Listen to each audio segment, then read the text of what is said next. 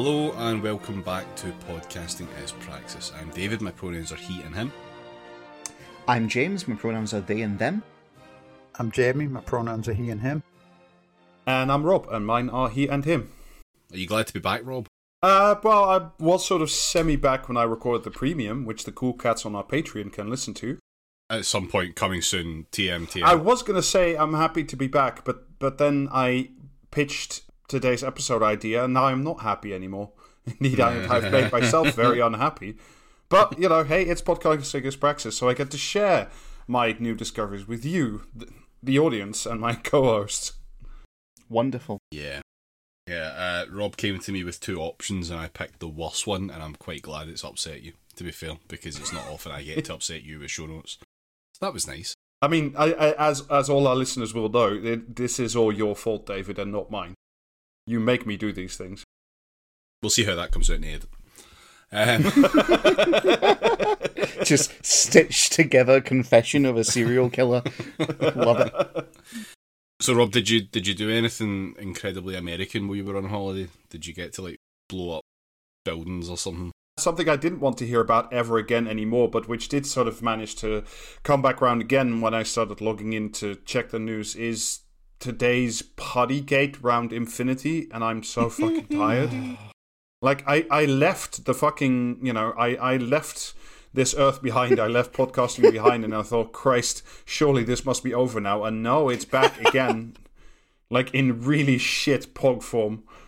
In the time it's taking you to go on a multi-month holiday, you jammy bastard, and come back, we're still talking about fucking parties during lockdown. God damn. If that's not an indictment of everything about this country, I don't know what is.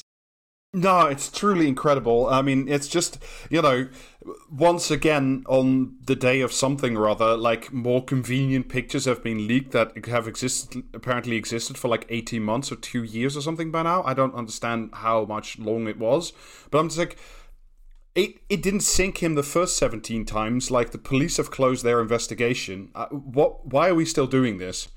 I really don't understand it. Sorry, you said 17 times. I've just checked on Twitter, and we're on to Johnson out 120 now. So 120 times. No, like, that's this. You know, this time this will do the job, and we're now being treated to the usual, like, Tory MPs want to see the Sue Gray report before they say anything, and it's going to be released tomorrow. It's like, it'll be released tomorrow, everybody will do a song and dance, and then nothing will happen, because nothing happened, you know, the last 20 times this exact thing happened. The only time that something may happen is you know, the hilarity outcome, and that's when the Durham Police Department decides to get rid of Keir Starmer. Inshallah, I cannot fucking wait for that. The entire fallout for this just being Keith having to resign. I really want him to do it in the middle of the by-elections coming up. I cannot describe to you how much of a banter timeline that would be for like 9 different reasons. He's been convinced to come out and give that speech to say, like, oh, this is a really good idea to go out and just say this shit. So, like, he could easily be talked into just resigning for the sake of the party at this point. In the middle of a by-election is some sort of gambit. Like, fuck, I can't wait. But did you guys see that disgusting profile of Wes Streeting in the Financial Times, where pretty much the first thing he says to the journal is, yeah, it's kind of good timing for me to be out of the country. I was like, yeah, you fucking prick. But I'm so fucking tired, because, like, you know, JB, I really won't bore you with energy prices again, but, like, I think it was announced today that Ofgem is going to raise the price cap to £2,800 instead of £2,000 that they were originally planning. And it's just like, I won't go into it, because, like, other people, including TF, have just been talking about it, but it's just like, on the day we do that, it's like, of course, all the journals are just like, oh, look at the, you know, the stupid fucking Partygate show, chapter 10,000. It's just, it drives me completely insane. Also, the fact that, like, wholesale gas prices in the UK are lower than they were at the start of this whole, like, fuck around. So, you know, it's not really required. It's just pure profiteering at this point. I mean, again, I don't want to bore everybody, but I mean, apparently Jamie is banned from talking. But you're going to try. No, I'm really not. No, I'm genuinely, like, just going to spend one more moment saying how fucking bored I am with the whole fucking Partygate spectacle, and I don't understand why we're fucking doing this again. Like, it's it's really stupid, and there's more important things that they could be focusing on, like the Forbes report. Sorry, I can't finish. Yeah, I saw that as well. If you're still waiting for that, can you just get like a big Rube tattoo, essentially? Oh, dear. Yeah, it's just fucking stupid. Incredible. I thought at this point, whoever it was, Sienna Miller, I think, tweeting it from Labour List, but that apparently David Miller just said, yeah, no, not David Miller, David Evans, Big Davy Racisms, that they forgot to, that he said, well, you can't fire him anymore, you had your shot and you missed. I'm just like, yeah, that sounds about right. Oh, Jesus Christ. It's just like, why are you still doing this? Why are you doing this to yourself? I genuinely don't understand it, that you're still trying to make this a thing. Because it's all they've got. Like, what else is there for them to get obsessed with? The thing is, like, as soon as the report comes out and it's just all been heavily fucking redacted and edited and there's nothing interesting in it. Like, part of the reason it's being delayed at the moment is for fact-checking, so that they can make sure that things are like factual, which literally means delete the WhatsApp conversations. So yeah, presumably, like, yeah. I mean, if you can't get a hold of people's phones, which they will not fucking hand over because they're all implicated in fucking shit, then yeah, like that's not happening. So all I have to say is, God bless that one person who was so stupid he just gave the original report makers the entire contents of his WhatsApp. Just like, you know. Always nice to have someone who's just like no clue what they're doing and shouldn't be involved in politics make such a fatal error that fucks over the worst people in the world. Yeah, the My Crimes chat log. Yeah, fucking I mean, that shit's been pretty funny, but overall it's just like another fucking depressing week in UK politics. And speaking of which, there was a bit in the site that I thought was kind of interesting. This was in The Guardian and was written by Sandra Leville, and it was essentially, there's a new-ish site, 24-hectare site on the beach in Lincolnshire, and it's going to be, it's planned to be the home of the UK's Geological Deposit Facility. And if you're like, what the hell is that? That's the projected home for all the nuclear waste. And it's going to be sited in... That's a hell of a euphemism. Geological I know, isn't it deposit. Good? Sorry, Lance, just got to make a quick geological deposit. That is fantastic. It is projected, I should say, to be built in or near Mablethorpe, which is just south of Grimsby, hooking into previous episodes where we discussed the decline and demise of UK coastal towns, especially in the north. So, you know, it's another one of those, and apparently they're being bribed by, you know, the presence of jobs, all the jobs that are going to be, and the high-tech jobs that a nuclear waste facility is going to bring to, a geological deposit facility is going to bring to the region. Keir Starmer's just appeared in my room because you said jobs 3 times. Only works if you're staring in a darkened mirror, David. I don't mean an actual mirror, I mean the paper. So yeah, this is supposed to be the reason they're building it there is because it's the site of a gas terminal where North Sea gas used to come in. So the idea is that they would dig the facility 6 miles off the beach, between 200 and 1,000 meters below sea level, and then they would just build a big tunnel to it and then just dump all the nuclear waste in it. According to The Guardian, it would be made up of subterranean tunnels and vaults with natural and artificial barriers to minimize but not eliminate the escape of radioactivity, which is apparently being under consideration. So, like, look, on the one hand, I'm like, if we're going to do nuclear, and I have, you know, I think nuclear is probably like a decent idea until we get, like, I don't really know enough about energy mixes, but, like, I think it's probably a decent idea, and you got to do something with the waste, like, it's fair enough. But the thing that's, you know, of course, this is the way it is that apparently talks to put this thing there have been going on for about 2 years until the BBC, like, local station sort of by accident revealed that they were even going on. And this was done on purpose because every time previously they tried to put the nuclear waste site somewhere, the local people quite understandably said, yeah, we don't want this shit anywhere near us, get it away from me. So they were just like, yeah, no, we do this in secret because it's better that way. I mean, makes sense. Democracy. Yeah. I mean, again, that's how it works, you right? got to put the shit somewhere. I get it, but, Have they considered somewhere that's already shit, like Edinburgh? My favourite bit of this is because they contacted the Nuclear Waste Disposal Agency, or whoever they are exactly, and said, well, why are you putting it there? And, what about these local complaints? And they said, well, actually, this is good for you because of 3 reasons. The first, as I said, jobs. The second is they said it will help contribute to protecting conservation areas around the nuclear waste site, because obviously nobody wants to build anything near them. Let's not ask what happens to the birds when, shit kicks off. But my favorite bit was, let me read you from the article again. The agency has also attempted to placate those who complain the dump will kill tourism in the area. There may be an opportunity to create a scientific center of excellence, which itself could generate visitor traffic and even become a tourist point of interest, the impact assessment said. Hey, do you want to go see where we throw all the hazardous hell materials, kids? Oh boy, yes. Come to Mablethorpe, wear your lead suit, and behold the mutants. The sea is a beautiful blue, a beautiful glowing blue. Come solo, you'll leave as a Groot. Yeah, so that's. I mean, there was some other stuff I wanted to talk about, but like I said, I've been driving myself insane today, and I wrote a whole bunch of show notes. So I thought we should get on with the main topic. And this is essentially because, as I mentioned before, there was that big profile of the new hope for Labour, Wes Streeting, in the Financial Times. And then there was essentially a repeat piece in the New Statesman, pretty much saying exactly the same.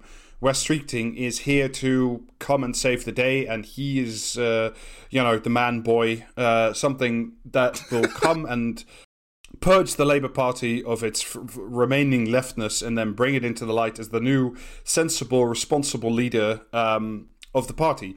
So, look, I don't think it's a great surprise that nobody on this podcast is a particular fan of Wes Streeting, just in general, as an object or as a political personality. But I don't say. But I thought it would be worthwhile to not just do the surface thing, but actually figure out what it is he stands for and where he comes from. So Rob, are we doing a deep dive on Wes Streeting tonight? Is that what this is? That is exactly what is happening.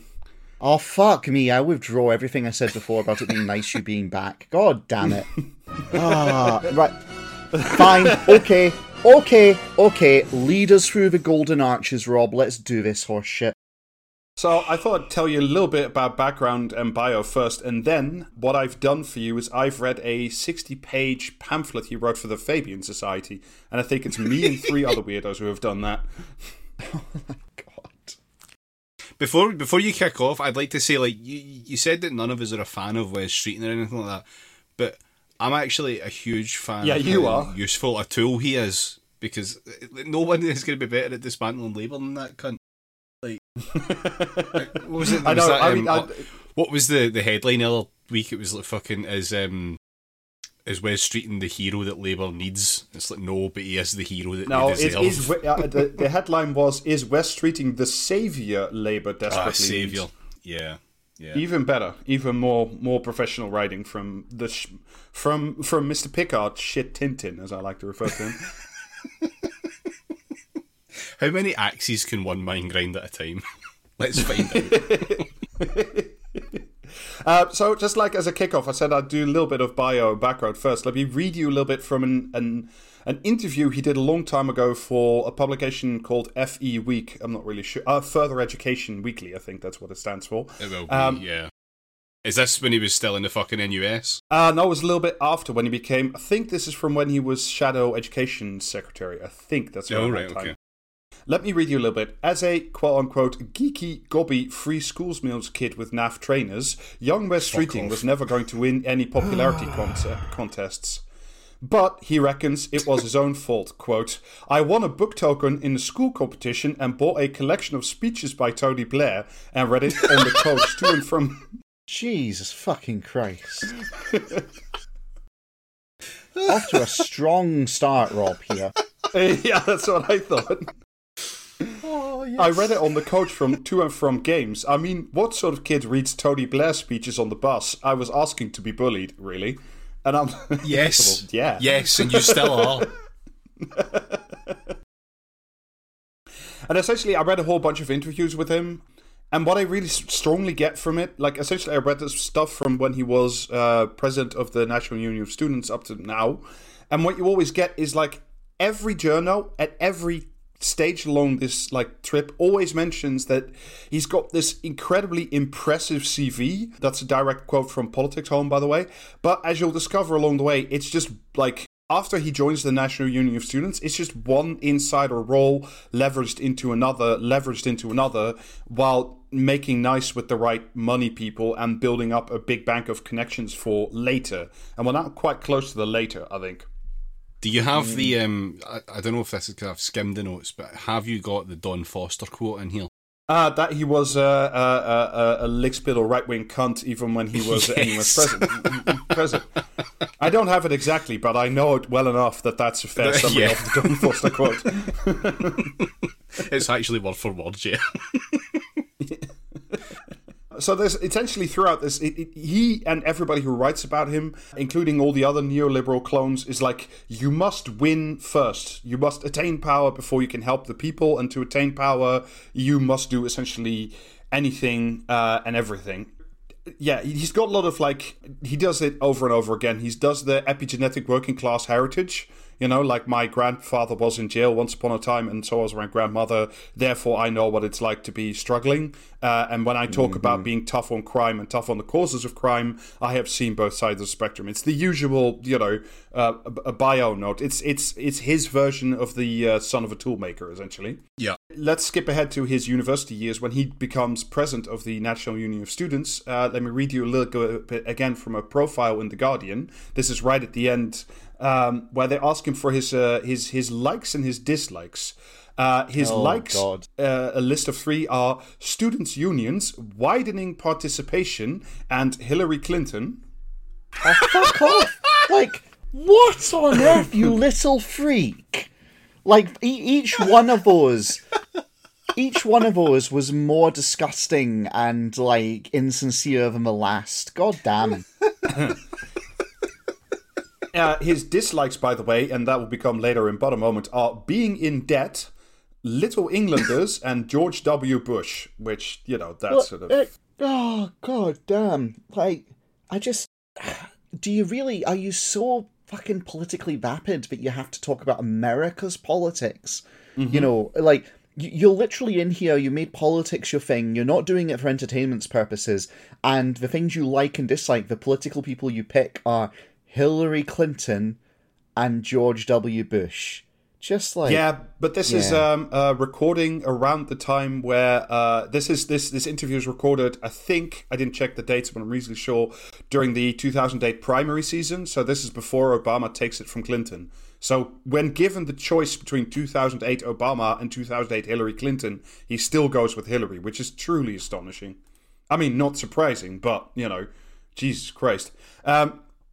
Fantastically, though, for someone who says he dislikes being in debt, and after, as NUS president, campaigning on not doing tuition fees and even getting lots of MPs to sign... He's the guy who gets all the MPs to sign the pledge that they won't raise tuition fees, which later on leads to that amazing video of Nick Clegg saying, "I'm sorry." But fortunately, he does, in 2009, this is still under Brown, he moves towards the sensible position of supporting tuition fees. And he then does this with then Education Secretary David Lammy, who was also in favour of raising tuition fees. Oh, yeah, it's just fucking poetry. Yeah, really. Everything rhymes, as you'll discover during this episode. Essentially, this whole capitulation, he describes it in another interview. He says, essentially, both the Tories and Labour are in favour of raising tuition fees. So is the National Union of Students going to make a big fuss, or are we going to work sensibly with power to ameliorate the worst of the damage? And also help myself and my own personal ambitions in the process. I mean, he doesn't say that last bit. That's supposition on my Yeah. By the way, if you're wondering what kind of profile he gets already at the time, this is the starting opening line from an interview in 2009 with The Independent. Once a hotbed of far left politicking, the National Union of Students is getting real under West Streeting. I can't think of a less real organisation, frankly. Prove me wrong. One might even go so far as to suggest that as president of the National Union of Students with a clear personal desire to become a politician, which he already states in interviews at that time, it might have been in his personal interest to work sensibly with the Labour government of the time, rather than, kicking up a big fuss and spoiling his own personal chances for personal advancement. Not that it hugely matters, because Gordon Brown still goes down and we still get the coalition government. So he swiftly moves on to several different ventures, including a stint which genuinely I looked quite hard and I couldn't find a fucking lick of it anymore. He was a higher education consultant for PricewaterhouseCoopers, and I can't work out what he did there. There's no record of him. Not in like the first 6 or 7 pages of Google results, at least. I can't work out what he did there. What I do know is in 2012 he was working on the mayoral campaign of Una King, who was then an ex-MP trying to primary and unseat Ken Livingstone. She didn't win. But this is from The Guardian, and see if this sounds familiar. In a speech strong on aspiration and light on policy, King said she wanted to connect with all Londoners who do not feel part of the mainstream.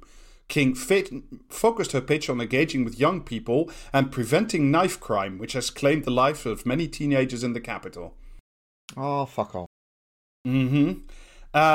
After that, during the same campaign, by the way, she loses to, as I said, to Ken Livingstone, but not before being backed by Neil Kinnock, Alan Johnson, and Ben Bradshaw. Wow. Well, I mean, with those big names. It's a miracle she didn't win. Yeah, but all of whom later on turn out to be big supporters and vocal supporters of Young West Streeting, part of the campaign team. He then moves on to be head of education for a while at Stonewall, which I'm not going to talk too much about because that seems pretty worthy, and from the few things I read about it, that seems pretty worthy, so I'm not going to, Stonewall's a good organisation, so they all have to have one. They all have to have one issue where they're like, I guess I need something that no one can kind of take umbrage with, that everyone agrees is a solid thing. What can I do? What's the least offensive thing? And they always pick something. What we can really say here is thank fuck he's no longer working at Stonewall. Yeah, yes. There you go. In a nutshell. He joins Parliament for Ilford South. Eventually in 2015, i.e. the absolute dregs of the Ed Miliband years, when worst people... Ilford North. Ilford South is occupied by someone else. Yes. He's in the same cohort with Jess Phillips, by the way. Of course. And essentially, from the jump, he's essentially as he ever was. He's just a little smooth-faced black clown. And to his, I'm going to say, very mild credit, during the Corbyn years, he doesn't try to hide who or what he is. And because of a lack of deselection procedures, he just ran his mouth throughout. He was an open cunt the entire time, yeah.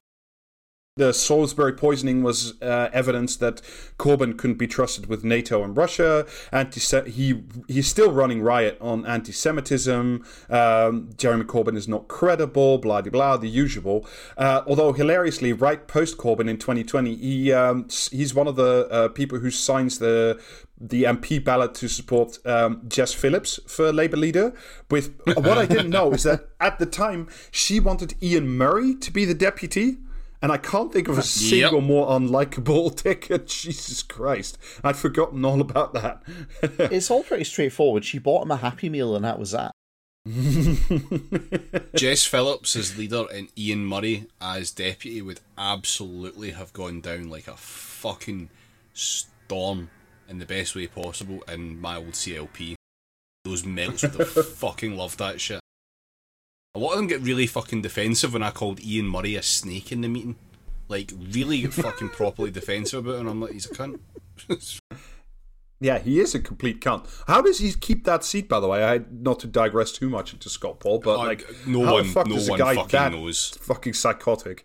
Yeah, no, genuinely no cunt fucking knows. Like, it is absolute mysteries. Like, you remember the fucking... who was that cunt? Who was that useless cunt Tory MP who was a fucking cabinet minister for years? Grayling. Mind how Grayling just kept fucking failing from job to job and no cunt could ever fucking touch him because he had some sort of like dark powers. Same shit. Except Ian Murray only managed used to hold on to a fucking constituency seat. Yeah. And also, if memory serves, he was also about to join Cogtic like 2 minutes before and then got cold feet. That was him, wasn't it? Yeah, he shat it because he thought his mum would be fucking disappointed. As if she's not already. I mean, come on, fuck. So it is during this time, this is before Starmer is elected, it's during that fucking endless leadership period when Rebecca Long Bailey was conspiring with the Vatican to threaten our abortion rights. Oh dear. I'd forgotten all about that horse shit. So it's during this time that he launches a pamphlet with the Fabian Society. He talks about it during an interview with, I think, Politics Home. What I've tried to do with this pamphlet is to set up my response to the 5 big challenges that are going to shape this country and the world for generations. I hope that when people read it, they will agree with lots of it, engage where they won't, but above all, engage with the core demand of the pamphlet, which is for the Labour Party to turn outward and let us face the future once again. That, by the way, is the title of the pamphlet. It is called Let Us Face the Future Again. It was published in March 2020, right in the middle of the leadership campaign and also at the start of the COVID pandemic, so he couldn't do a live and in-person launch. So, shall we engage with West Streeting thought? No. I mean, why ask? Like, Rob, you would unironically be a pretty good torturer because you kind of rock up going, so, who's here for the finger calipers? And it's like, do we have a choice in this matter? No. Get on with it, motherfucker. So the whole thing is very, very consciously modelled on the 1997 New Labour Manifesto and presents itself as a centre-left vision for the future. There's both a foreword and an introduction, which is always good, both written by Wes Streeting. What a fucking chump. Had to write the foreword and the introduction to his own fucking pamphlet. Yeah. Hey, Babs, would you like to write the foreword to my... Hello? That's like incredible taking a selfie of yourself stood in front of a photo of yourself energy. And then posting it and saying all my mates are just off camera, we're all laughing. Essentially, the forward is like, what I'm doing is setting out my stall for the challenge of the future, but really it's about saying Corbynism bad. Not just Corbyn himself, but Corbynism as a thing could never be the answer to the challenges posed by the global financial crisis, austerity, deindustrialization, the hollowing out of towns, or, quote, high levels of concern over migration. There it is. None of these things could have been, or were... Yeah. There it is. Fucking cunt. Essentially, it's also a riff on a very well-known theme, which is also incredibly Blairite, which is Labour has to be in government to make people's lives better, and how we get to government, that doesn't matter. The ends justify the means.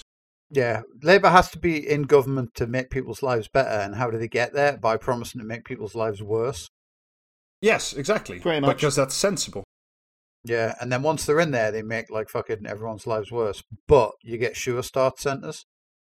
Well, it's more than that. Like, it's like, okay, we need to get power. How do we get power? By promising to make people's lives worse. And then once they're in power, they go, but we can't go back on our word or we'll lose power and then we're not able to help anyone. So we have to do the horrible things we promised. But don't worry, we'll do some good things as well to make up for it. And that's how you get the sure start centres. Like, it's, there's this whole thing of like, it's the power. Without power, we're irrelevant. So just throw out anything which isn't already like in the domain and purview of power that throw out anything that capital doesn't like, basically. They're cunts for a lot of them. Pretty much. I mean, this pamphlet does contain some bits about like how unions are good, and under a West Streeting government, unions would have more powers. But I'm going to leave it to you to decide whether or not anything like that more is powers to trustworthy. do what?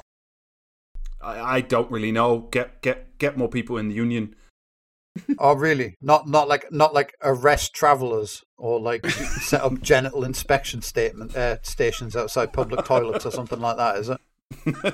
I don't think that's going to be a union job. That's going to be somebody's job, but I don't think that's going to be the role of GMB, essentially. Although they would be comfortable with it. I'm sure it'll be stuff like powers to award Happy Meals to extra good boys, that kind of shit, you know? Essentially, the country is looking for more than a protest against past wrongs, you see. Let us face the future again.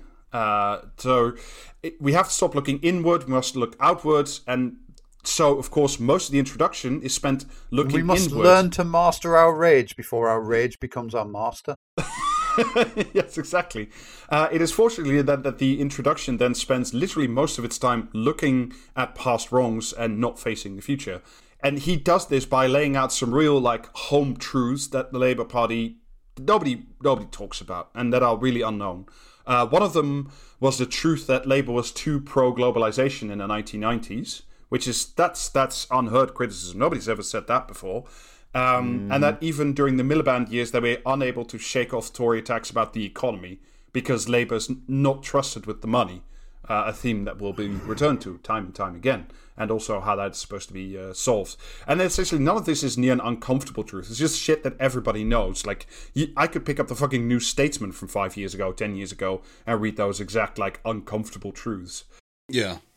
See when he's talking about globalisation, like, is he actually talking about, like, the actual concept of globalisation, or is he... No, he means it in silent brackets around it? I was going to say he means it in the David Duke sense. Yeah. No, he does seem to have a grasp of what globalization is. He just, as usual, you know, the problem's very bad, the cause is very good. It's more the riff is more along that line. So, chapter 1, there's going to be 5 themes to this, and the first is inequality. Then, inequality, aging, technology, climate, and shifting global power. I'm sorry, which one of these is about, like, fucking making sure Rupert Murdoch thinks you're great? They're all about that. Broadly speaking. That's the meta theme. See, he's very good at this. Yeah, he's got subtext and everything. Chapter 1, opening line. Ours is a great country full of promise and opportunity. No. Fuck off. Just no. Pull the other one, mate. It's got a fucking bell on it. However, sadly, the social contract between the British state and the citizens is broken. Inequality is out of control. There's class divisions, regional divisions. There's a productivity gap between UK workers and European workers and American workers, etc., etc., Oh, etc. shut the fuck up. Who cares? This again, nothing in this is at all surprising. And again, it could have been written in 1997 because that's when that was also true. There's a bunch of statistics that we're all familiar with about how life increasingly sucks for people who live in the UK. But then we get to one of the first really identified problems, which is, quote unquote, the tax gap between receipts and expenditures is expected to grow. So, you know, just so we're very clear from the jump, he is very much about balancing the budget because national debt is bad. Debt bad. You know, that's one of the things he disliked the most from his student times, if you remember. I don't remember. Why? What do you mean, why? Because I'm me? Like, but as president of the fucking National Union of Students, how much was he liable for the debt? Like, he wasn't. Fuck off. No, but apparently the NUS at the time had debt, and debt is bad. I don't know. Which was only temporarily his problem. When was this cunt at university? He was president of the NUS 2008 to 10, so I think that's post-graduation, so he must have been there 2003, 2006, something like that, I would say. Maybe 2004, 2007, something along those lines. Around about there. I was just wondering how much, like, fucking his student loans were. When did the first ones kick in? That's under the Tories. No, but it's after. It's after, isn't it? It's only introduced by the Tories. So he goes to the school tuition free. I think you'll find this is all irrelevant detail and it shouldn't be considered at all. And how dare you ask? This is just the politics of jealousy in action.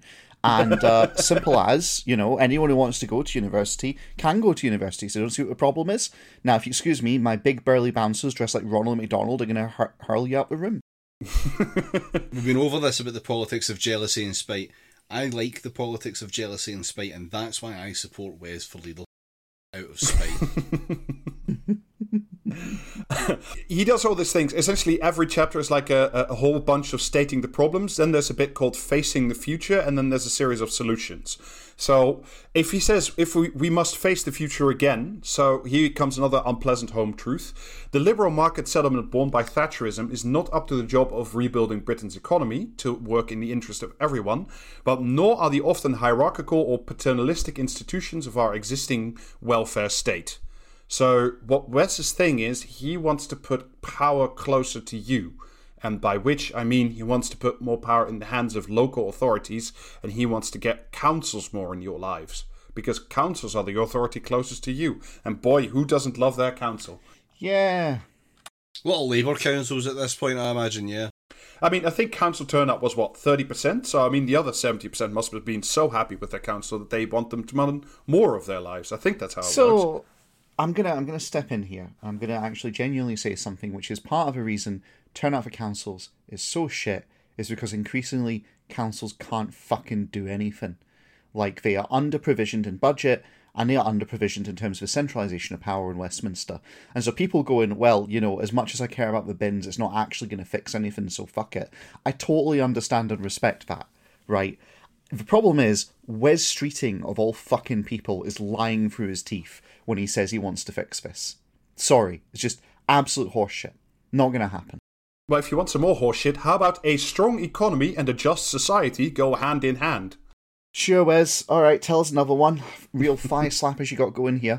Yeah, and once again, the problem, one of the big problems is Labour is still not trusted with the poons, and therefore it's incredibly important that it convinces the high and the middle classes, the upper and the middle classes of the United Kingdom that lifting children out of poverty is good, actually, because when you lift them out of the economy, out of poverty, that's good for the economy, which is good for everybody. It's not that lifting children out of poverty per se is good, well, it's also that, but first you have to show the landlord class that paying a few extra p in tax to help the children is good. Something that I think we can agree on is something that's been very successful in the last years when we've asked the landlord class, would you like to pay some more rent? Okay, to, you know, my help question is starving children. Why does he need to convince the middle and upper classes of fucking anything? Do you know what I mean? Because Labour under a Labour West Streeting is like, you remember the latter Tony Blair years when it really became like, we are not here for certain class shards to represent them in their interest. They became about, the Labour Party is literally for absolutely everybody, everywhere, all the time. It's that. The Labour Party must be for everybody and must appeal to everybody. And therefore, you have to show the landlord class that you can handle their money to give to the poor children. It's not just that, it's also that, are they going to say, oh, we're for the working class? Like, they'll try to divest themselves of that as best they can. And it's like, you know, there's a germ of truth in this, which is that political decisions, historically, you could pretty much show that it's the interests of, like, the middle and upper classes that get represented in politics consistently. Yeah. And this has led to a self-fulfilling prophecy where it's the middle and upper classes the ones who actually vote. So there is, like, a germ of a truth in here. And the catch is, like, what you basically need to do is build a new grounds for, like, what is a worker versus what is not a worker. And there's no reason that you couldn't include professional managerial classes, occupations among workers, right, when they're actually doing work. The problem is actually building a kind of solidarity which they're going to be resistant to for, like, class status purposes. And the difficulty in building a movement outside of this is you have to put in the hard work of re-engaging people who've long been fucked off. See also Jeremy Corbyn's efforts, right? And, like, Wes Streeting's not going to touch any of this horse shit, so, lol, got to get the landlords on board. That sounds like a good project for, like, a serious political effort, but have you considered instead that every Labour policy proposal should come with clear fiscal spending rules and an outline of where they would cut, to make the programme a reality? Because then, if the middle classes and the landlord class see that you are wise with the pounds, then they will vote for you. If you remember, this was Annalise Dodds' whole thing about the Comptroller General that we talked about. Christ knows how many. Don't stop, Rob. I'm nearly elected. Can we just solve the entire problem of the Labour Party by, like, all chipping in for a few EVE Online subscriptions? and just let these cunts fucking play that instead. Because that's clearly what they want to do. They just want to fucking manage a spreadsheet. They want to have a big starship to just fuck around in. Yeah, probably true. Yeah. There's your fucking status. There's your fucking spreadsheet. Have fun. Fuck off. Leave us alone. They can't like fucking transcend to like fucking EVE Online full time until they've like done something about online anonymity. Because if they went on EVE Online now, they'd just get trolled to fuck, wouldn't they? So I guarantee you Wes Streeting's the sort of guy that if he played EVE Online, he would make his username like Wes Streeting MP or something like that. He's that kind of cunt, frankly. So let's talk about some of the proposed solutions for the burden of inequality. The first one is essentially, I won't go through the whole thing, but it's just shifting tax burdens around, doing less inheritance tax. But definitely, we can't do a financial transaction tax until everybody in the world agrees to do one all at the same time. Because if we did one now, then the City of London would be sad. And we can never have the City of London be sad at any one time. Brief side note, by the way, if you remember last year, Biden did that big show and tell that there was going to be like a new global minimal corporate tax rate. If you remember, that was like agreed and everybody was like, look, liberalism works. Yeah, that's been postponed for 2 years because the Republicans are torpedoing it. And when they have their house in a couple months, it's dead. So, another liberal project dead in the water. And also the Polish don't want it, so the European Union can't have it. There you go. Man, so much of our modern cursed world basically traces back to a plane full of Polish politicians just going down and taking out the Polish left in one go. Like, we would live in a very different world right now if that plane hadn't gone down when it did. Yeah, it's kind of funny how you think about how many of these events could all have been changed had a plane just not been somewhere. But yeah, I do want to make, again, this is sort of the riff on what we were talking about earlier.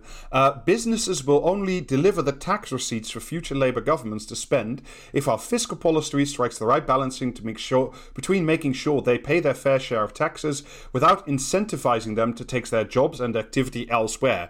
Essentially, I will be completely at the mercy of the CBI if they threaten to take a single job anywhere else.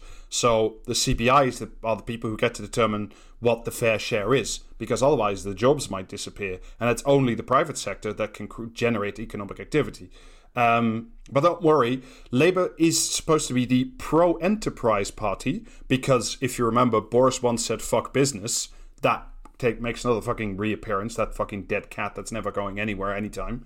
But he's got a plan because he does recognise that, like, British capitalism is not at its best. Like, it doesn't function really well for most of us. So here on page 12, I give you, the next Labour government should work with the best of British business to reform the worst of British capitalism.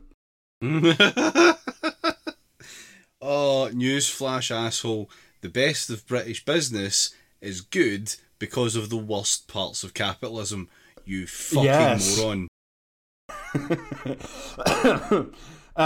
There is another one of the plans, as I said, is more devolution, more localization, because, I think this has been, I can't remember a single fucking government in the last 20 years in the UK that hasn't promised devolution as, like, good, and just to give councils more powers, essentially. No budget, but definitely more powers to, like, it was Labour's one real trick for Scotland for quite a while, and because of that, they just keep slamming the button.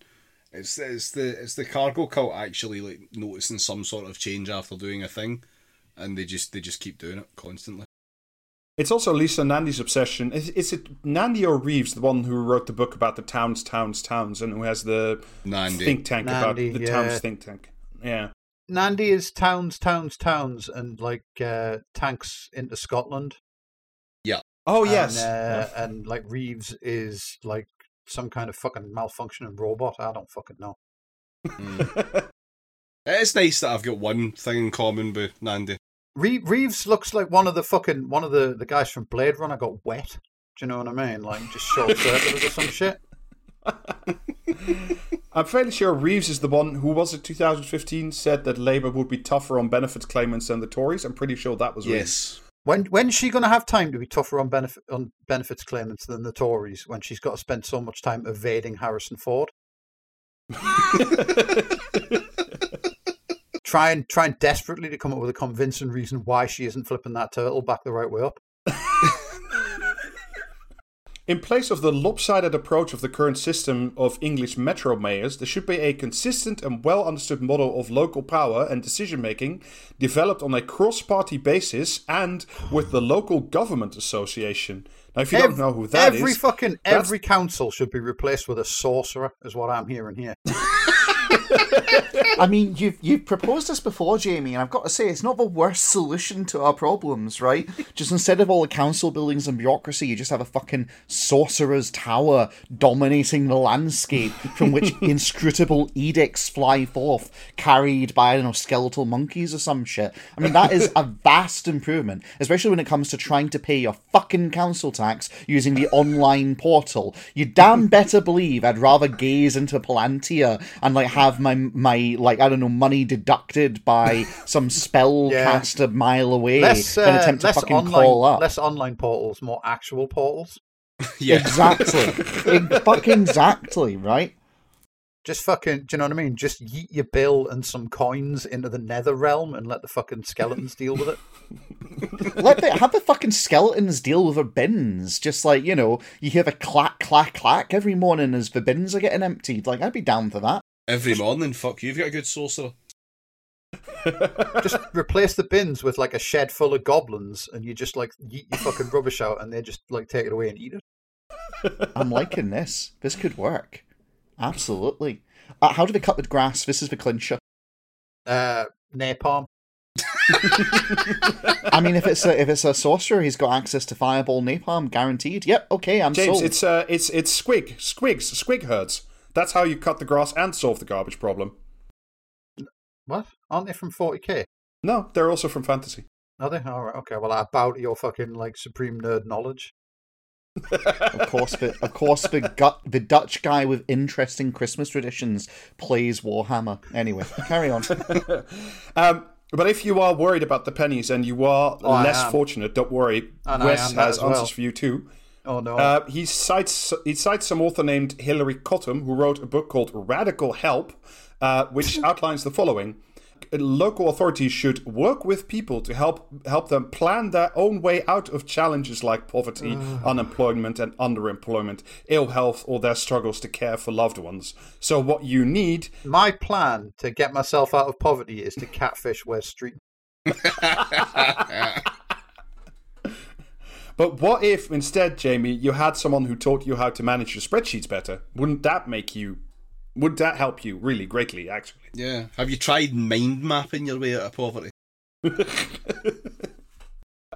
I mean, this whole chapter essentially just seems to focus on bringing in more commissions, more reports, more local, essentially just reproducing the society we have now but filling, like, creating another landfill's worth of reports, but they would be better because we're streeting. That's how that works.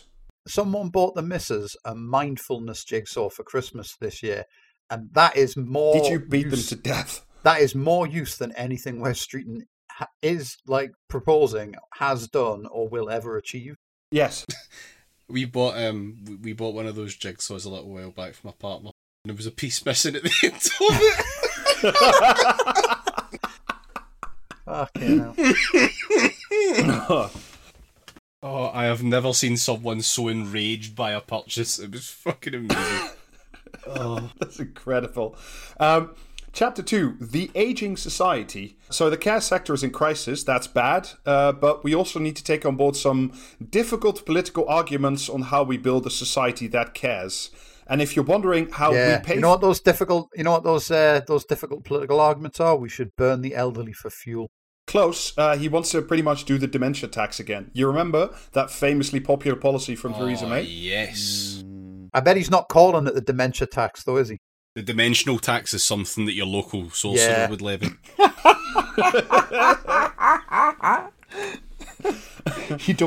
You skip on paying the tax, and then one day you run out of time. No, his answer for the elderly is actually called The Circle. Again, this is from the same woman called Hilary Cottam that I just cited, who also devised the What If I... Sorry, is that what we herd the elderly into before they drop a knife on the ground and say one of you gets out? It's just a big well we tip them all into. Sorry, can I just go back to that you're running out of time thing? I've just got the idea of the Eye of Sauron, but it's those fucking benefit fraud adverts.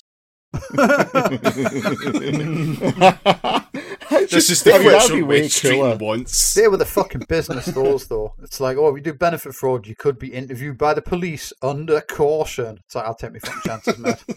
Yeah, except this version would be, you do benefit fraud, the Lich King will ride forth to hunt you down. Just much better system. Yeah. Describing an initiative called The Circle, Hilary Cottam, he's only read 3 books, by the way, provides evidence that such an approach works.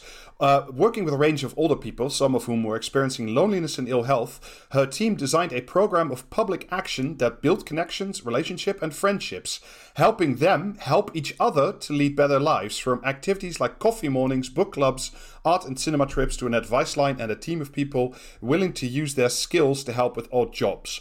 Each circle of the project was funded with a startup grant from a local authority or housing association. And if you're wondering what that is, that's the big society again. Mm-hmm. In the most successful of the circles was the one that Captain Tom walked in. Yeah, the amount of skeletons he summoned for his council was truly extraordinary. It also, to be fair, it also did the biggest change to a big society, right? So... yeah, sure. But hey, I mean, it got some of us £100 quid bottle of gin. To clarify, it's not actually a social care model, but rather Did you buy a bottle of Captain Tom's gin? No, I wish I did, because I would just put it next to my small plate of my small wedding plate.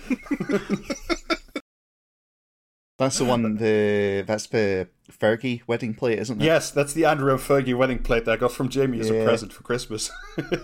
Just you accidentally pull the wrong bell cord in the haunted castle, and a secret compartment opens up to Rob's Museum of Britishalia, and it's just extremely cursed artifacts like that.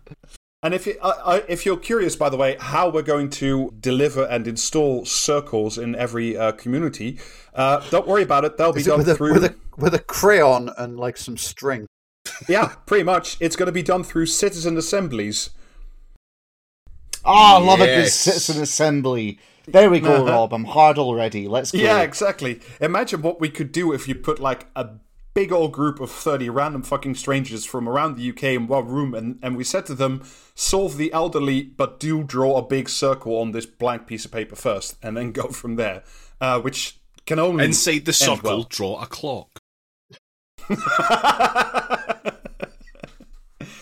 There's also a subchapter on immigration, by the way, where I will say, to his very bad credit, at least he admits that the UK needs immigration to do the jobs that British people don't want to do. Hint, yes. But the problem with immigration... Hang on. Sorry, Rob, I'm actually confused. Why don't British people want to do them? They're too cool. Don't ask. I mean, essentially picking asparagus isn't fetch, James, I think, is how I would put it. Sure, cool. Don't try to make fetch happen. Yeah. The UK does need immigration, but the problem isn't so much immigration. The problem is the Home Office. So what he proposes instead is to create a new Ministry for Immigration, which I think you will agree could never be abused for anything. And don't worry, there's going to be because he needs to keep the Remain crowd online. He says there would be a special status for EU nationals, so they could come over much easier. But everybody else who's not European, would get a points-based model anyway. That's quite a Dutch cough you've got there.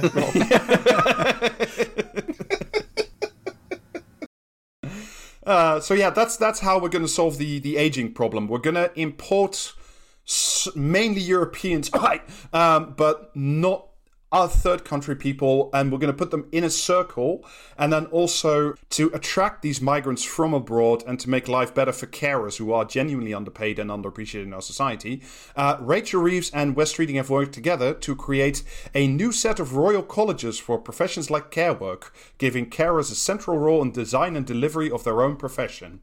Which I think you'll agree, That's what they needed, not money. They needed more. They too, much like you and your council, just need more control.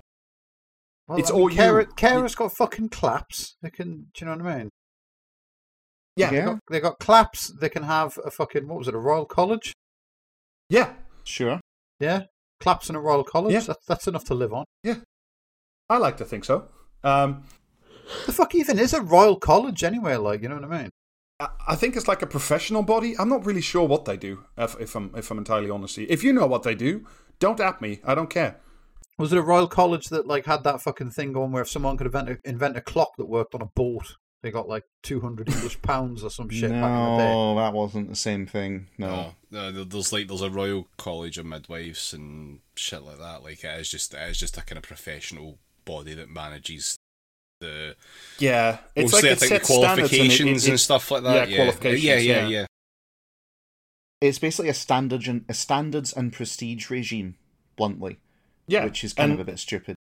And I think A, that is both incredibly new labour, and B, we don't have to talk about money. We can just give them a royal hat. That's going to solve the problem right there. But I mean, that's the entire fucking problem with Britain. It's like material conditions. No, let's just give you a fancier hat instead and tell you that you are superior. Actually, because you play this classical instrument and subsist on poverty wages, you are higher class than this person who's an electrician and rolling in it, you know? It's very disrespectful to be talking about this kind of subject like on the same day that post box had its royal hat stolen. Yeah, that was great. That way. Oh, David, I didn't know. I'm so sorry. Whoever did that, come on the pod.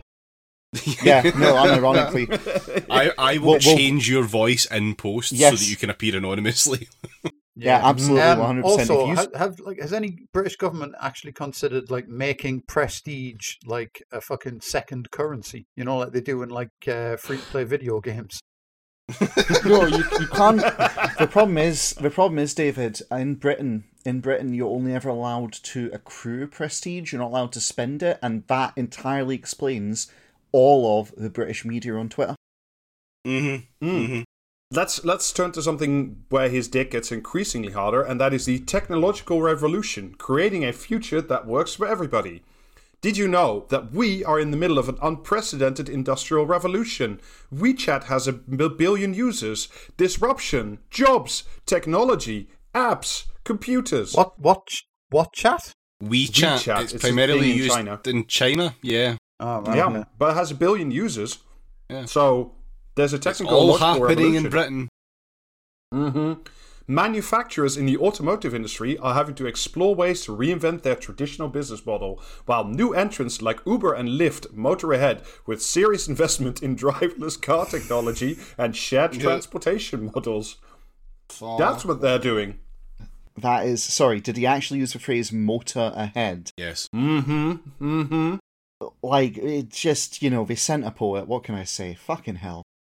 Today's technology-empowered customers open up an opportunity for the left to use technology and data to create responsive and efficient public services. Oh, fuck off.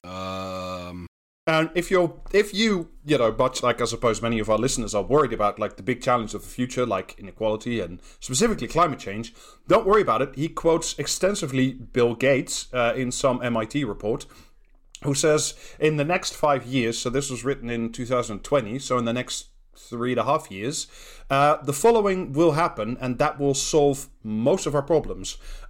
Robots with dexterity arms, nuclear fusion, carbon capture and storage, and meat-free meat.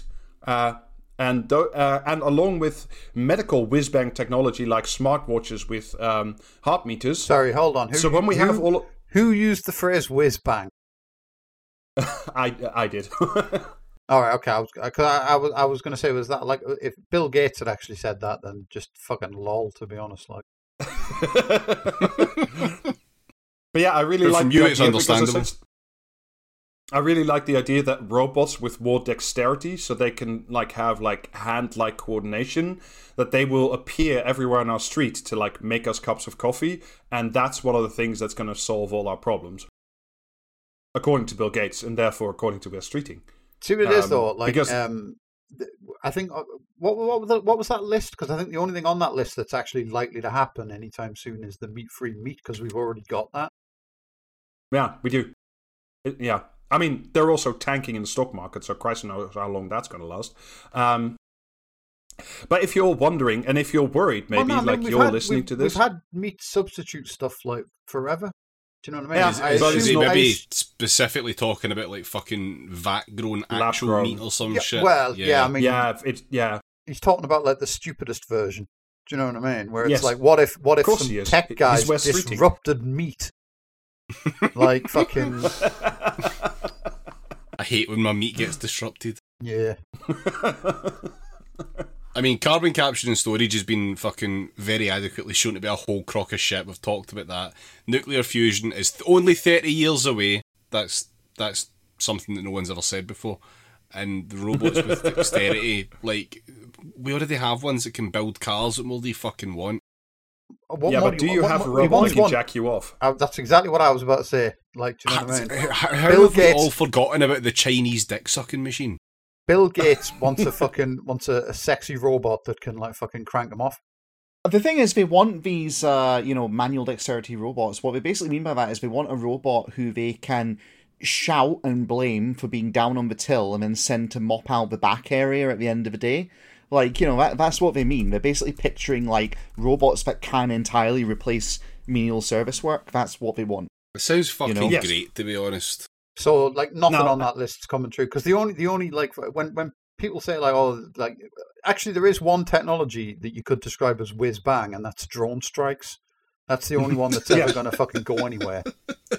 If you're wondering, by the way, how you, the listener, might cope in the situation, because the jerk off robot might displace you in your career. How will we deal? Well, West Reading's got the answer for you. The answer to the tech revolution is lifelong learning, which is also a social leveler and the route out of poverty.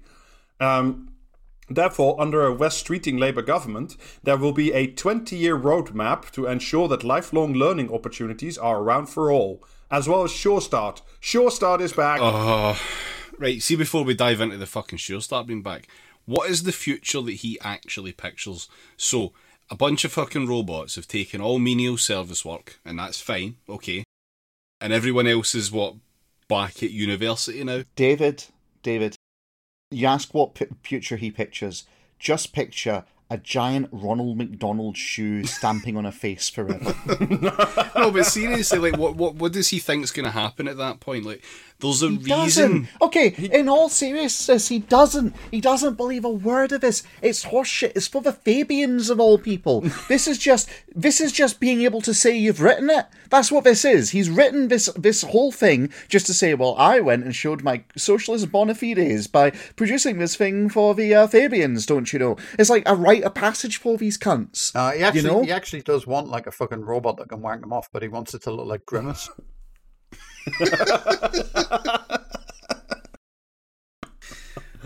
Fuck's sake. Yeah, and also, just to make sure that everybody does learn how to work the computers, is that computer science, he thinks, needs to be a core that's the best subject. thing about, like, if they ever actually invent a robot that wanks people off, is that it won't actually be a robot. There'll be some guy on minimum wage in the third world who's having to control it. I mean, I guess the problem, okay, maybe telling on myself here, but teledildonics, it actually exists, and what you just described, Jamie, exists. That stuff is things which are real. But these ones would be cheaper, and on every street corner, you could just go to the robot jack-off booth. I mean, it really honestly is just they want robots that they can replace their abusable staff with. That's it. That's the whole thing. Again, I'm not seeing a problem with in order for it to work, what they really want is they want robots with manual dexterity and robots that can feel shame and embarrassment so that they can be shouted down. That's the goal. Even fucking better, because see, if you get robots with the dexterity, you've got a bunch of people who are no longer fucking working, who are all of a sudden going to be like, and they can do lifelong learning. They can learn how to code. Well, yeah, they could go learn how to code, or they could maybe take stock in the position that they're in, etc., and revolutionary shit. Or you make the robots feel shame, and then they just get to Skynet us, at which point, like, fine, good. Either way, it's a winner.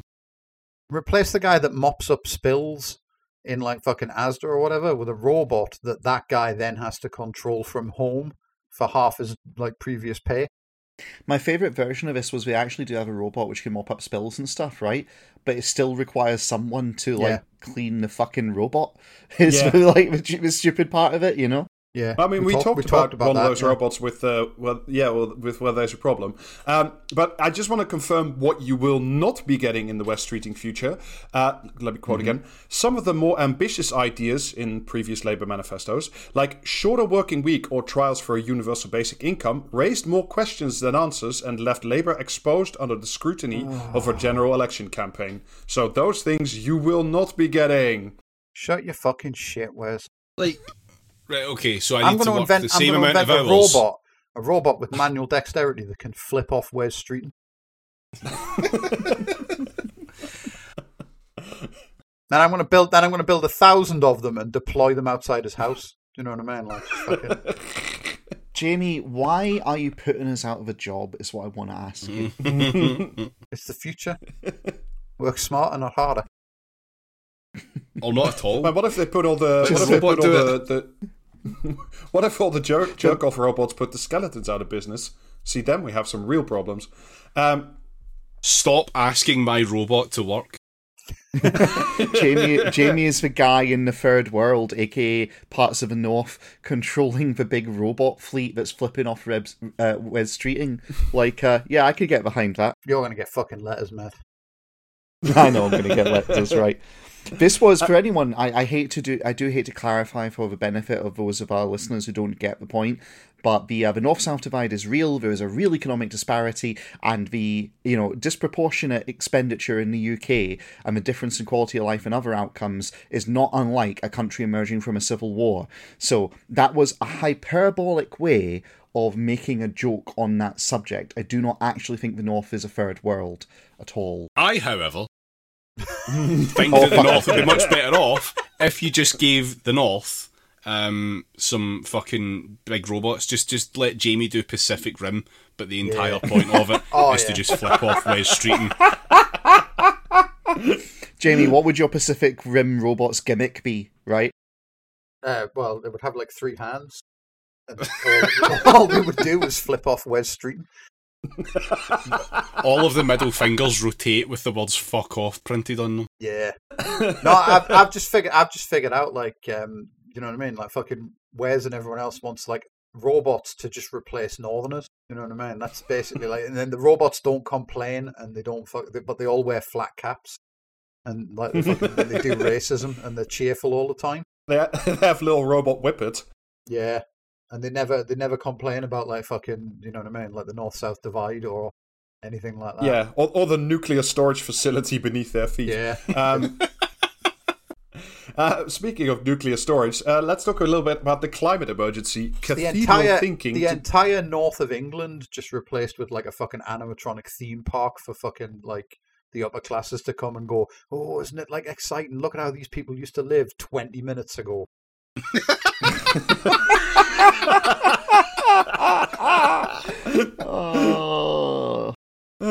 Labour's notion of a green industrial revolution draws from our own great history. Britain led the first industrial revolution as the workshop of the world, and we are well placed to do so again in 2020. Horseshit. Yeah, you destroyed the British manufacturing base. It doesn't exist, even if you wanted it to. And you won't, because you can't. You won't.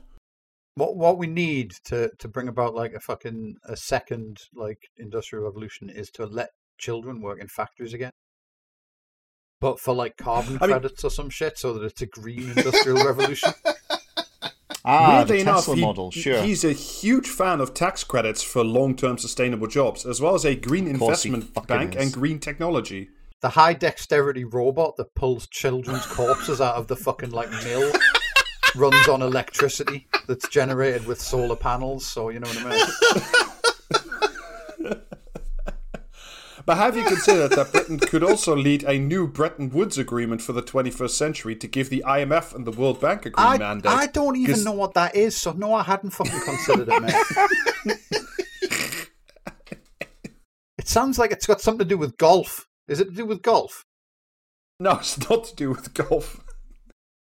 I can sort of see how your brain gets there, Jamie, because it's got woods in it, right? And Breton sounds like some kind of Breton green kind of thing, so you're kind of thinking golf, maybe, perhaps. Like, I can sort of see that, yeah, definitely. No, it's essentially, it means what if we slightly rewire the rules of global finance to put some green twine around them, and then we will be okay.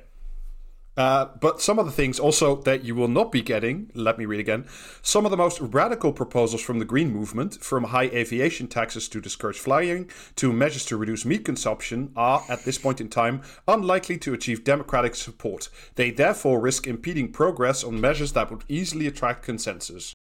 So those are not the things that are possible. The only things that are possible are slight tweaks to capitalism, which loves tweaks. Good, huh? Have you considered banning plastic straws? The Wes treating story. Have you considered making it your own personal responsibility to buy more efficient light bulbs?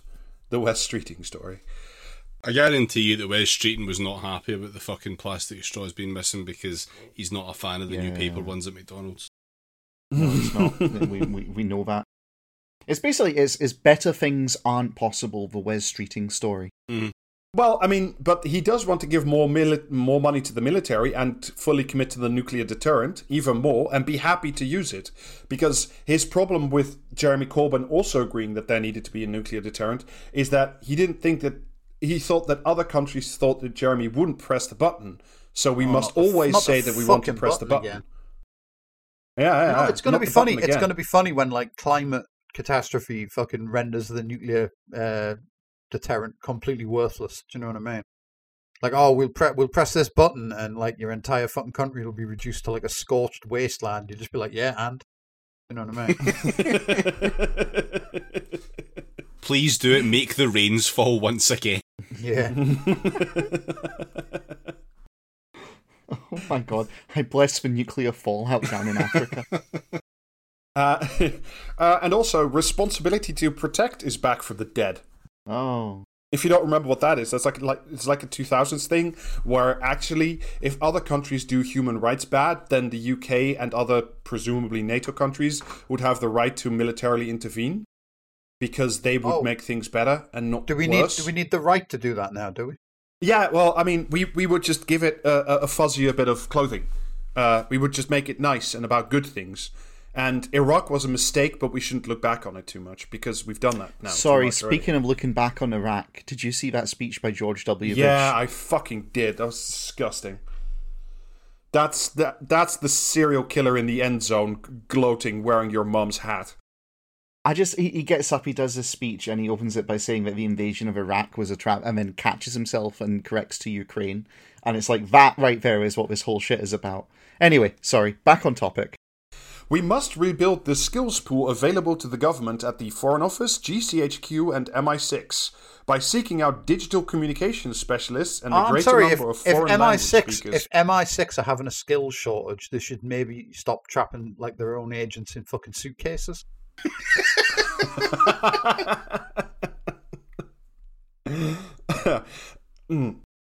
So essentially, in conclusion, people, places and planets, a new story for our party and a brighter future for our country, which can be roughly summed up as we want good things, not bad things, but literally for everybody. There is no opposition, there's no dialectics in government. We just, better things are possible if everybody has nice things, and Labour only wins when we turn our faces firmly to the future. How do we do that? You ask? More devolution, so more circles, more local, more tough on crime and tough on the causes of crime. And we need to be an innovation nation with a good work commission. Green finance and the UK will remain... Do you want to... No. We've run long enough. I won't bore you with the Good Work Commission. Essentially, I want to hear the Good Work Commission. Yeah? Sorry, All right, tell me about the Good Work Commission. Tell us Rob. about the urination nation that we could become.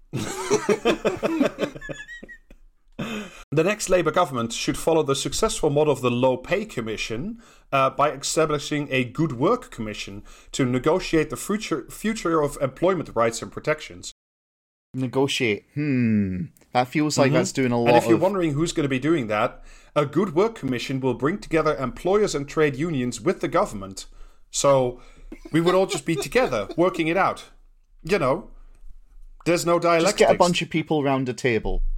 Yeah. Bunch of people round a table, problem solved, simple as, right? Yeah, it's the synthesis. That's what he's doing. He's synthesizing. And the Good Work Commission would aim to be established its terms of reference and conditions in the first labour term under West Streeting, and then possibly get to work in the second term of a West Streeting it's just administration. it's the most fucking liberal bullshit ever. It's not, we will institute the following good, much needed changes. No, it's, we will establish a commission to explore the possibility of perhaps delivering a specification for an improvement to suggestions on new labour relations, and we're cutting minimum wage. It's the British version of just like, farming everything out to fucking committees like they do in the US. Let's have a subcommittee on this, that, and the next fucking thing, which forms like 9 other subcommittees beneath it, etc., etc. But that's like a huge tone throughout this whole fucking pamphlet. Is like anything that could be remotely good or pro-worker rights or you know, anything that might actually make a positive difference in your life, that's shunted off to the long committee to be studied. Anything that's like bad and repressive and shitty, that's going to happen immediately. You've got to start from a point of compromising with the bosses. Do you know what I mean? Like, you can't just ask like workers and unions what needs to change. You've got to have a boss there to say no, it doesn't. You know what I mean? It's very important that we hear Charles Manson's opinions on abortion.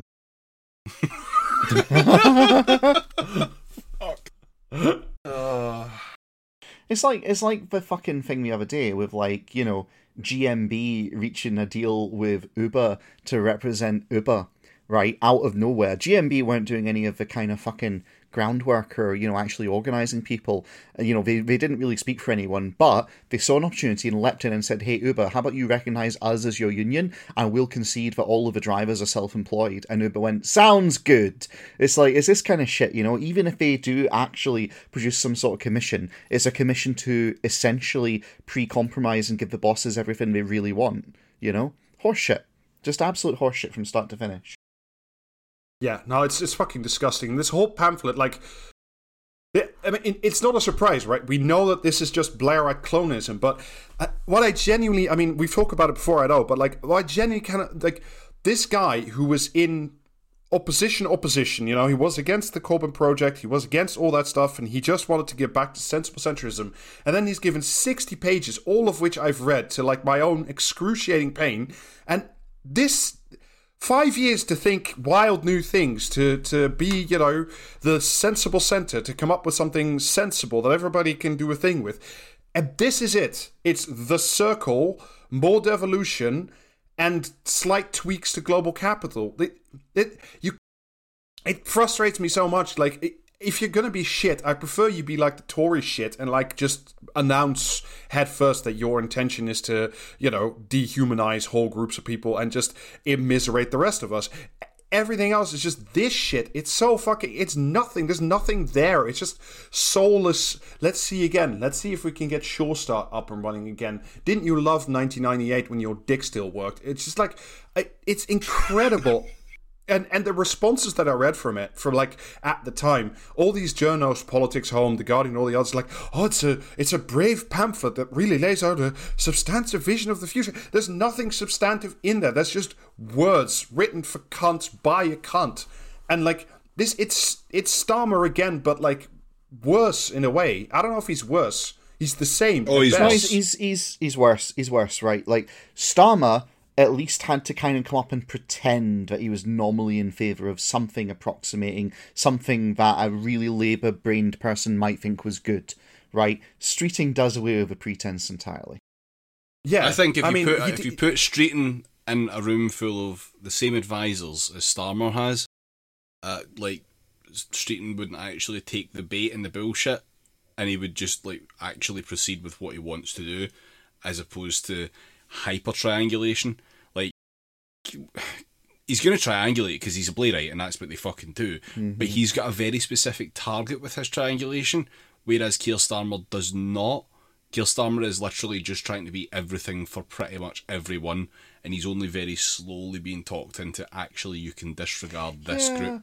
Well, it's like, Keir Starmer was basically there as a holding pattern while they locked down the party and got rid of all the lefties. Yeah, he's That was tabula his actual rasa, job. basically. Like, he's only there to be this blank slate that whatever's required at the time can be projected upon.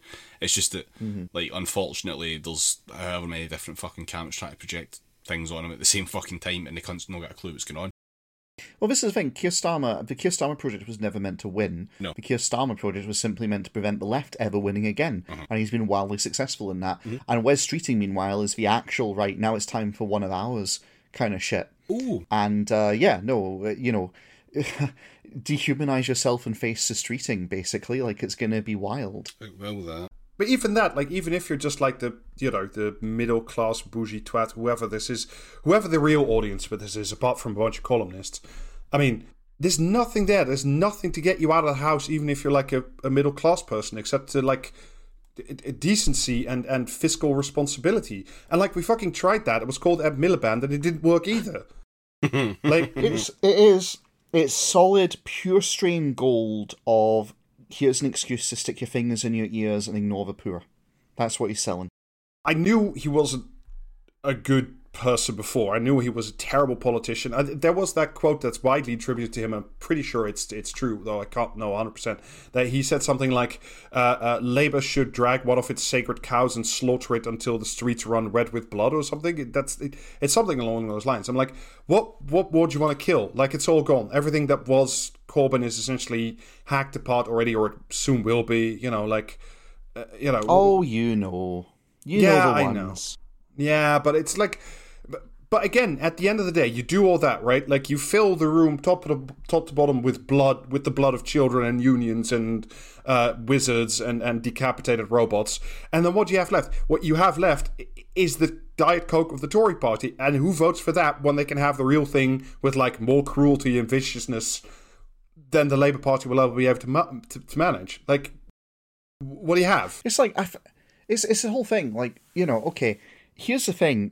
When people are presented two choices, you can be a bastard and feel bad about it, or you can be a bastard and go, wee! They're gonna be a bastard and at least go, well, fuck it, I might as well enjoy myself. Like, that's the whole Boris Johnson Tory party animus right there. I mean, we're gonna do terrible things, and you're gonna just be able to feel shameless and enjoy it. Yeah. Versus what's the Labour offering? We're going to make hard choices and hair shirt the whole time to punish ourselves for it. It's, It's well golly gee versus more money for us, fuck you. And I respect more money for us, fuck you more. Because at least it's honest. Like, yeah. So I don't know. I mean, like, realistically, yeah, he's only going to take Labour to this really fucking pointless and shitty place where eventually it will hopefully dwindle, die, and cease to be relevant. We live in hope. Exactly. And on that cheerful note, I didn't prepare commentary because, quite frankly, I've read enough West Streeting to last me several lifetimes, and I have a headache. Anyway, yeah. I'm back. Hi. Rob. Rob.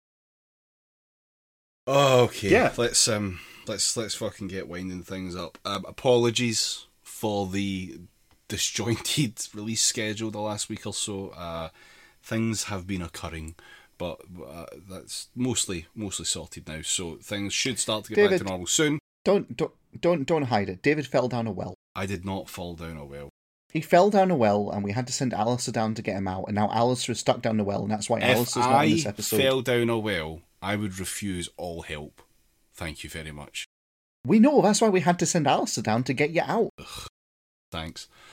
So yeah, like I say, that's pretty much all sorted now. We should be back to normal. The bonus for patrons, that should be out soon. Keep an eye out for that. It'll be out before the close of the month. We have a very fun military themed episode there for you. It's not an all tank. I'll give it that much. It's not an all tank. No. We're moving on from the Ajax. Much fun though that thing is. Yeah, although look out because more things have come out recently, so who knows? We have got our schedule set up for the next month. We have a couple of guest appearances, hopefully. At least one's been confirmed, which is good.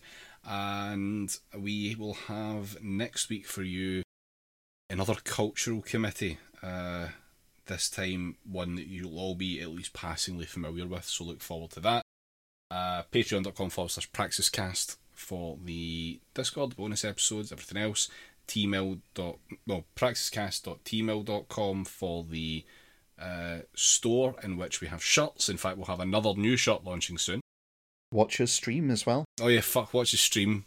Sometimes, occasionally, more than likely Thursdays, maybe possibly Mondays. That's twitch.tv/PraxisCast as well. And sometimes on weekends. Yeah. Sometimes whenever the fuck we feel like it. Look, we're not promising that the content is organised, we're just promising that it's good. Or at least that it's around. Yeah. There's content. That's the bar we're promising. Content. It exists. Things It's there. will happen. Something you can rely on. Anyway, bye. So yeah, Bye.